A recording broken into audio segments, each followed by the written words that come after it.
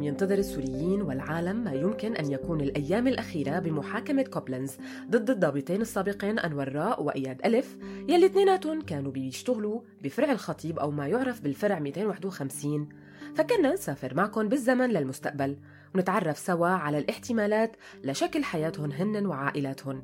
كيف ممكن تكون بعد 5 أو 10 سنين أو شو ما كانت المدة لحتى يتم الإفراج عنهم إذا صدر قرار الإدانة النهائي بحقهم. مهم نوه هون أنه صدر حكم بحق إياد ألف بشهر 2 من سنة 2021، لكنه قدم طلب استئناف، ولهيك ما زال يعامل معاملة المتهم حتى تثبت إدانته النهائية.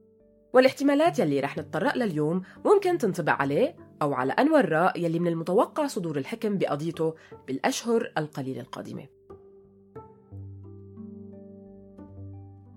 كتار منكم يا أما بعتوا لنا مباشرة يا أما عبروا من خلال منصات التواصل عن رأيهم بشو بتعني العدالة بالسياق السوري.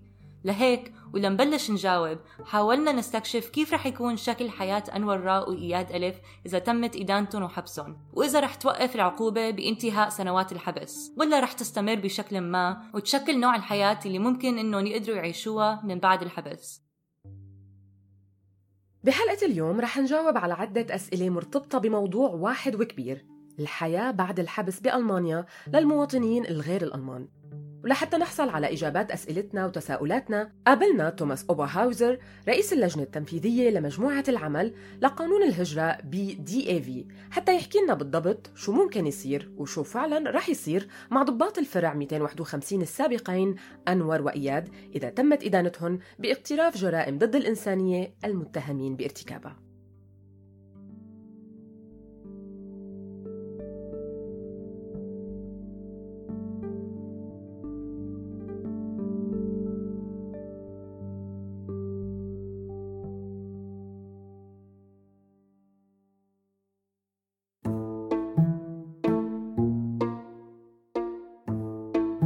أهلا فيكم بحلقة جديدة من بودكاست الفرع 251. أنا نور وأنا نايا، وسوا عم نقدم لكم هالبودكاست يلي منغطي من خلاله محاكمة فرع الخطيب يلي عم بتتم بمدينة كوبلنز الألمانية.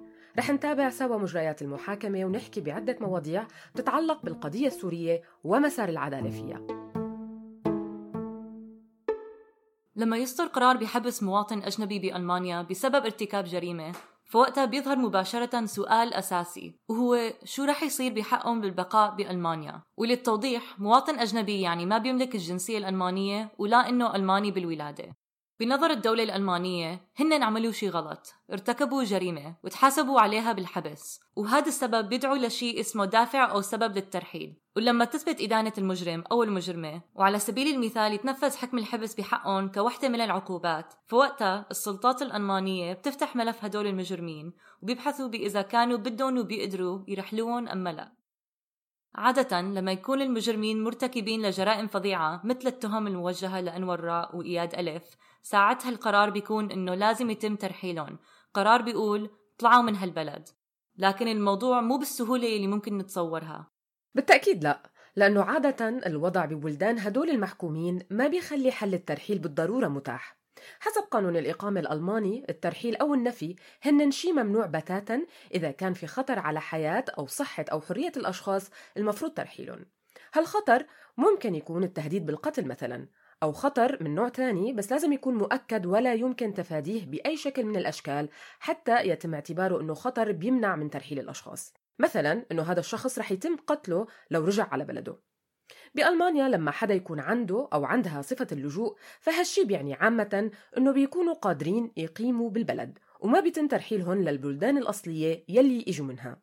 لكن ارتكاب جرم ممكن يؤدي لسجنهم، وصفة اللجوء بتبطل فعالة بنفس المبدأ، يعني بيصير من الممكن ترحيلهم. لكن هالقرار بالترحيل بيعتمد على 3 سيناريوهات. وحتى نكون أقرب على موضوع حلقتنا، بحالة أنور راء وإياد ألف هدول هن 3 احتمالات يلي ممكن يصيروا. الاحتمال الأول إنه إذا كان واحد منهم أو اثنيناتهم ما قالوا الحقيقة حول حياتهم ووضعهم بسوريا خلال مقابلة اللجوء تبعتهم، ولاحقاً خلال البحث اكتشفت السلطات الألمانية إنهم كانوا عم يكذبوا أو قدموا معلومات غلط لحتى يقدروا يحصلوا على صفة اللجوء، وإنه لو تم إرسالهم لسوريا ما رح يكون في خطر حقيقي على حياتهم. وقت القرار بيكون إنه يا أما بتنسحب صفة اللجوء منهم لو كانت معطاة إلهم، أو ما بيتم إعطائهم إياها لو كانوا مقدمينها وعم ينتظروا جواب. وساعتها بالحالتين ما بيكون عندهم الحق بإنهم يبقوا بألمانيا أو ببلدان الاتحاد الأوروبي عموماً، ورح نوضح هالشي لاحقاً. الاحتمال الثاني إنه إذا تم سحب صفة اللجوء منهم لكنهم كانوا معرضين للخطر فعلاً، بهي الحالة وحسب اتفاقية جنيف لا يمكن يتم ترحيلهم على بلدهم أو على أي مكان ممكن يكونوا معرضين فعلاً للخطر فيه. وهالشي بياخدنا للاحتمال الثالث، إنه لو كانوا صادقين بخصوص تعرضهم للخطر خلال جلسة التقديم لصفة اللجوء، ولاحقاً حصلوا على هي الصفة قبل ما اتهموا وبلشت محاكمتهم، وبعدها أصبحوا مدانين بالتهم الموجهة إلهم وانحبسوا، فحتى وقتها ممكن إنه تنسحب منهم صفة اللجوء، لكن هذا ما بيعني إنه رح يتم ترحيلهم بالضرورة مباشرة. والاحتمالين الأخيرات بيعنوا إنه بالحالتين ما عندهم حق البقاء بين قوسين شرعياً، لكن لا يمكن ترحيلهم. نور، ما بتحسي إنه هالكلام شوي معقد؟ ايه بتفق معك، والناس اللي بيكونوا بهيك وضع عندهم خيارات معينة لياخدوا منها. السلطات الألمانية بتقول إنه لازم يغادروا البلد، لكنها ما فيها تقوم بترحيلهم بذاتها، لأنه احتمال يكونوا يا إما معرضين لخطر كبير إذا تم إرجاعهم على بلدانهم، أو ممكن يكون عندهم حق لجوء صالح للاستعمال، لكن ارتكابهم لجريمة أودعتهم بالسجن بتخول السلطات بإنها تسحب منهم هذا الحق، بقصد حق اللجوء. كل هاد بيترك للمدانين بالجرم خيارين: يا إما بيطلعوا من البلد لوحدهم من غير ما تقوم السلطات بترحيلهم، وساعة ما بيغادروا ما بيعودوا بيقدروا يرجعوا، والخيار الثاني إنه يبقوا بالبلد بشكل بين قوسين غير شرعي، لكن مع علمهم بإنه إذا الوضع ببلدهم الأصلي تحسن وإنه بيوم من الأيام راح عنهم الخطر اللي كانوا مهددين فيه، فوقتها رح بيتم ترحيلهم مباشرة. وهون بتجي الدوامة، بدهم يرحلوهم بس ما بيقدروا بالوقت الحالي، لهيك هالأشخاص بيبقوا منتظرين لحتى يصير أي تغيير بالوضع ببلادهم أو بالبلاد يلي المفروض يترحلوا عليها لما يجي وقت ترحيلهم، وبهالحالة بيصيروا بوضعية انتظار معلق، لا هنن برا ولا جوا، وبيعتبروا مقيمين بين قوسين لا شرعيين داخل ألمانيا بكل الأحوال. والفكرة إنهم إذا أخذوا الخيار الأول وغادروا ألمانيا، فخياراتهم بالبلدان المتاحة إلهم محصورة يا إما بالبلدان العربية الثانية أو بأي بلد خارج البلدان اللي من ضمن الاتحاد الأوروبي، لأنه مغادرة ألمانيا وحدها ما بتكفي. ألمانيا بالنهاية هي بلد من بلدان الاتحاد الأوروبي، وأصلاً قرار الترحيل بيقول إنهم لازم يغادروا الاتحاد الأوروبي. يعني حتى لو كان عندهم علاقات شخصية أو روابط مع ناس موجودة بدولة تانية بالاتحاد الأوروبي، فهالدولة حتى تستقبلهم عادة تحتاج تسأل ألمانيا إذا بيوافقوا على إنهم يقيموا بهداك البلد، وعادة ألمانيا بترفض هيك طلب، كون الاتحاد الأوروبي قائم على مبدأ حدود وحدة ويعتبر كيان واحد. بس كل هالشي هاد بياخدنا على سؤال كتير مهم، إنه هنن هيك لا معلقين ولا مطلقين مثل ما منقول، عم يستنوا الظروف وشو رح تقدم لهم، لكنها شو ما تغيرت ما رح تتبدل للأفضل. ولو اختاروا إنهم ما يغادروا ويبقوا بشكل بين قوسين غير شرعي، فكيف رح يقدروا يعيشوا حياتهم بهيك شكل؟ يعني مثل ما قلنا توماس، ما رح يكون عندهم إقامة قانونية بألمانيا، وهالشي بيعني إنه ما رح يقدروا يشتغلوا أو يستأجروا بيت مثلاً.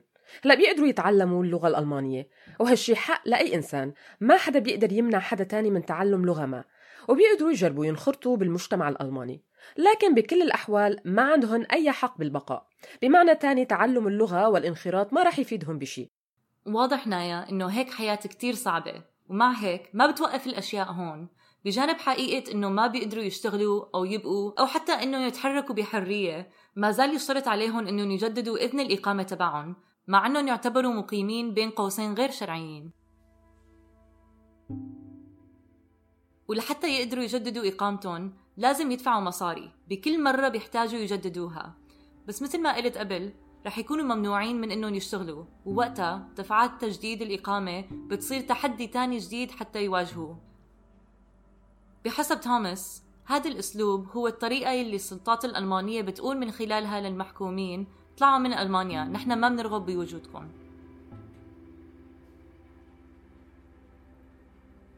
طيب شو بالنسبة لأفراد العائلة مثل الزوجة والزوج، الأبناء والبنات، الإخوة والإخوات؟ هل بيتأثروا هن كمان بقرار الترحيل اللي ممكن يوقع على المجرمين لو تمت إدانتهم؟ وإذا ما بيتأثروا، هل بإمكان أحد أفراد العائلة يكونوا هن السبب بمساعدة هالمدانين بأنهم يضلوا بألمانيا وما يتم ترحيلهم بعد ما تنتهي مدة الحكم وتبلش باقي الإجراءات اللي ذكرناها؟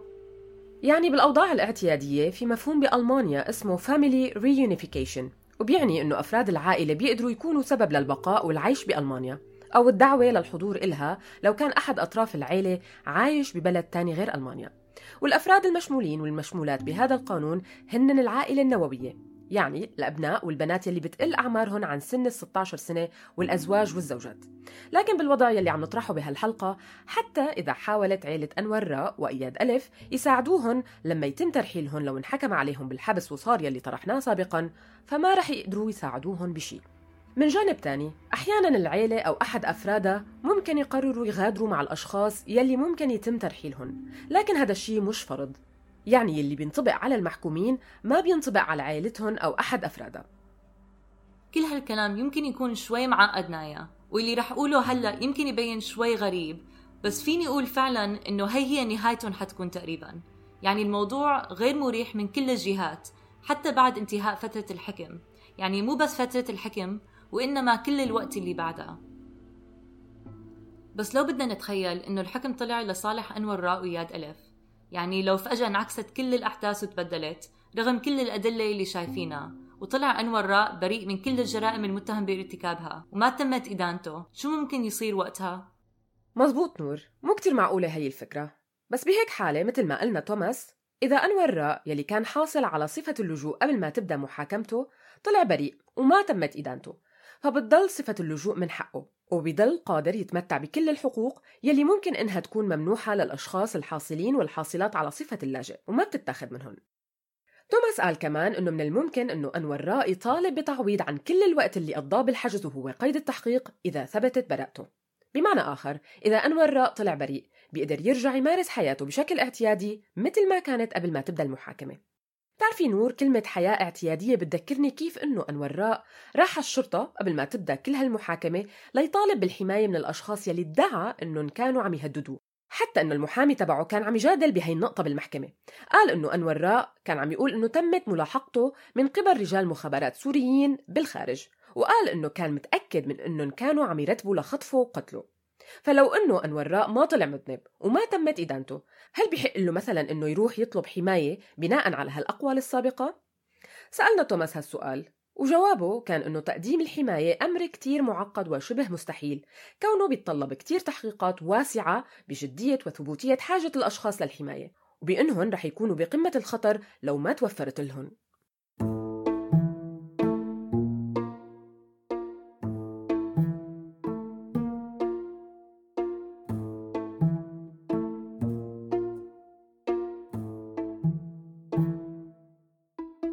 أخيراً، وبالرجوع للسؤال عن العدالة ومعناها، هل بيدفع المدانين الأجانب بألمانيا الثمن لأفعالهم بالسجن فقط وبعدها بيطلعوا بيكملوا حياتهم؟ ولا بالواقع ومن منظور كل شي حكينا فيه بحلقة اليوم بيضلوا يدفعوا ثمن الجريمة أو الجرائم اللي ارتكبوها كل حياتهم؟ بالحقيقة نحن حكينا مع توماس بهالموضوع وهالتساؤل، ورح أقول هالاقتباس على لسانه عن الشيء يلي كان حابب يحكي بخصوص هذا الموضوع بالتحديد. That is a really big ethical problem. هالشي فعلياً هو مشكلة أخلاقية كبيرة، وبتصور إنها مشكلة قضائية كمان. إنه حدا عمل شي خطأ ودخل على السجن بالنتيجة، المحكمة الجنائية بهالحالة بتكون قررت قديش المدة يلي بيستحقها بالحبس حتى تتوازن كل الأطراف. لكن بعد انتهاء مدة الحكم، الأجانب أو غير الألمان ما بيكون انتهى العقاب إلهن هون، وبيطلع بحقهم حكم تاني وهو الترحيل. كتير ناس بيعتبروا هالشي عقوبة تانية فعلياً، وهالشي مزبوط، وبالواقع بيتعارض مع الدستور الألماني، لأنه فعلياً عم يتم التعامل معهم بأسلوب مختلف وفيه تمييز فقط لمجرد كونهن أجانب وغير ألمان، مع أنهم ممكن يكونوا هن وشخص ألماني ارتكبوا نفس الجريمة، إلا أنهم ببساطة بيتعاقبوا بشكل مختلف. المواطن الألماني بيطلع من الحبس وبيكمل حياته بشكل الاعتيادي قبل الحبس، لكن الأجنبي بيطلع ليواجه تكملة للعقاب، وهالشي غير عادل وغير منصف أبداً. بكمل توماس كلامه وبيقول: نحن عم نحارب ضد عدم الإنصاف هاد، مو بقضية الفرع 251 تحديداً، لأنه برأيي من الممكن أنه أنور راء وإياد ألف يحصلوا على أكثر من حكم إذا ثبتت تهمتهم بأنهم ارتكبوا كل هالجرائم.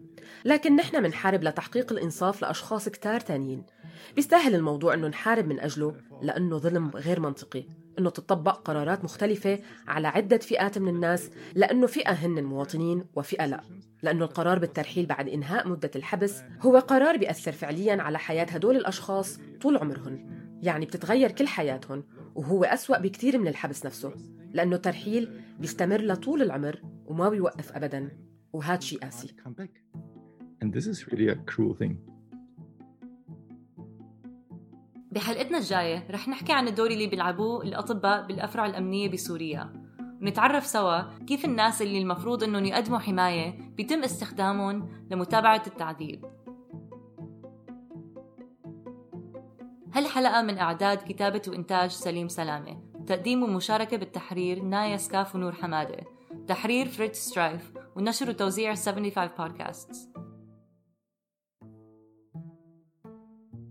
قدرنا ننتج هالحلقة بدعم من وزارة الخارجية الألمانية عبر معهد العلاقات الخارجية وبرنامج تمويل زيفيت.